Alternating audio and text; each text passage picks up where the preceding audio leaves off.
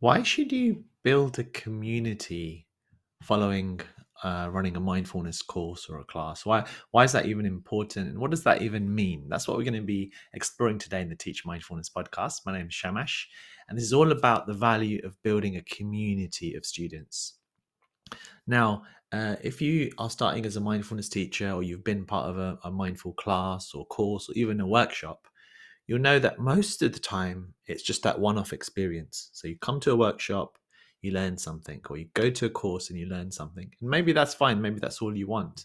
But I'm really, really passionate about community building on the back of that. What do I mean by that? So let's say you have a group of 10 people, they come to a 6 week mindfulness course with you, and then that's it. They go off. You may not offer them any other support, but there's a lost opportunity. You had a group of people that came together, and quite often they feel quite sad at the end because of there's a sense of they're not going to see each other again in that form. Instead of that, why not offer community, an opportunity for them to come again and again?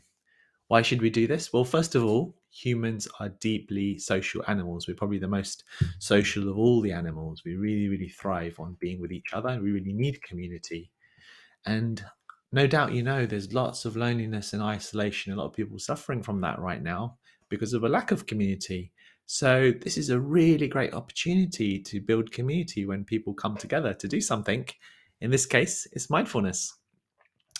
So I'm really, as I say, I'm very passionate about community and community building, and I do it more online than in person. I love in person as well, but at the moment it's not so easy to do. But I'm going to share with you. I was just reflecting this morning. What's the real secret to building community, and how can you do that? And the first thing I would say is to offer a consistent space for them to kind of share with each other, to connect with each other, and to do something meaningful together. What do I mean by consistent? I mean, are you going to connect with each other daily, weekly, just on weekends, maybe once a month? You can even do it once every 3 months, once a quarter. So you decide on the regularity and you stick with that consistency, and that helps to build community. I've got the daily mindfulness club. The consistency there is daily. I've got a community called the Teach Mindfulness Academy for mindful teachers, and there the consistency is weekly. Every Monday we would have a challenge. Every Tuesday we do co-working together. Every Thursday we kind of connect with each other to do co-coaching or a member profile. So there's this consistency, and that consistency is really powerful. But it wouldn't have to be weekly. It could have been monthly. I could have, we have monthly themes, and maybe the community would be just once a month. We have a training session, and the community comes together and they learn together. But then there needs to be the second important part of building community. The second secret that comes to mind for me today is creating a safe space for people to share. So even if you're offering a monthly lecture or monthly talk, if that was it, you would build a community around it. But I think it's not really a tight community because there's no opportunity for the community members to share and connect with each other. And that's what you want to do when it comes to leadership from a community perspective, rather than it being the community leader doing everything. You want to try and create a space for the community members to take a leadership role in a sense, and them connecting and working with each other. So there's some tips and ideas when it comes to community building, and maybe some of you haven't even thought about building community, but it's really, really powerful.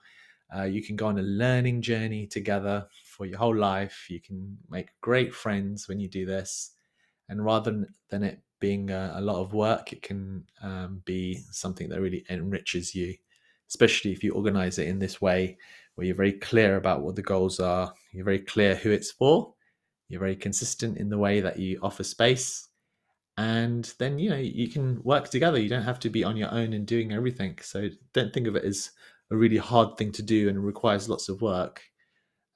Think of it as easier in a way, because rather than constantly trying to find new people to work with and to share, you build deeper relationships with the people that come along, and then you can grow from there. Thanks a lot for listening. Tomorrow we're going to be talking about private online communities. So there's the public ones, places like Facebook, but then there's private ones where people can share and connect with each other deeply and maybe even a more safe way. So we'll be exploring that tomorrow. Check out, if you're a mindful teacher, check out Teach Mindfulness Academy, which just launched this week. Check out our websites and stuff. And if you're enjoying this and you want me to continue, then I'd love it if you could just write a little review or something like that. Okay, thanks. Look forward to connecting in the next episode.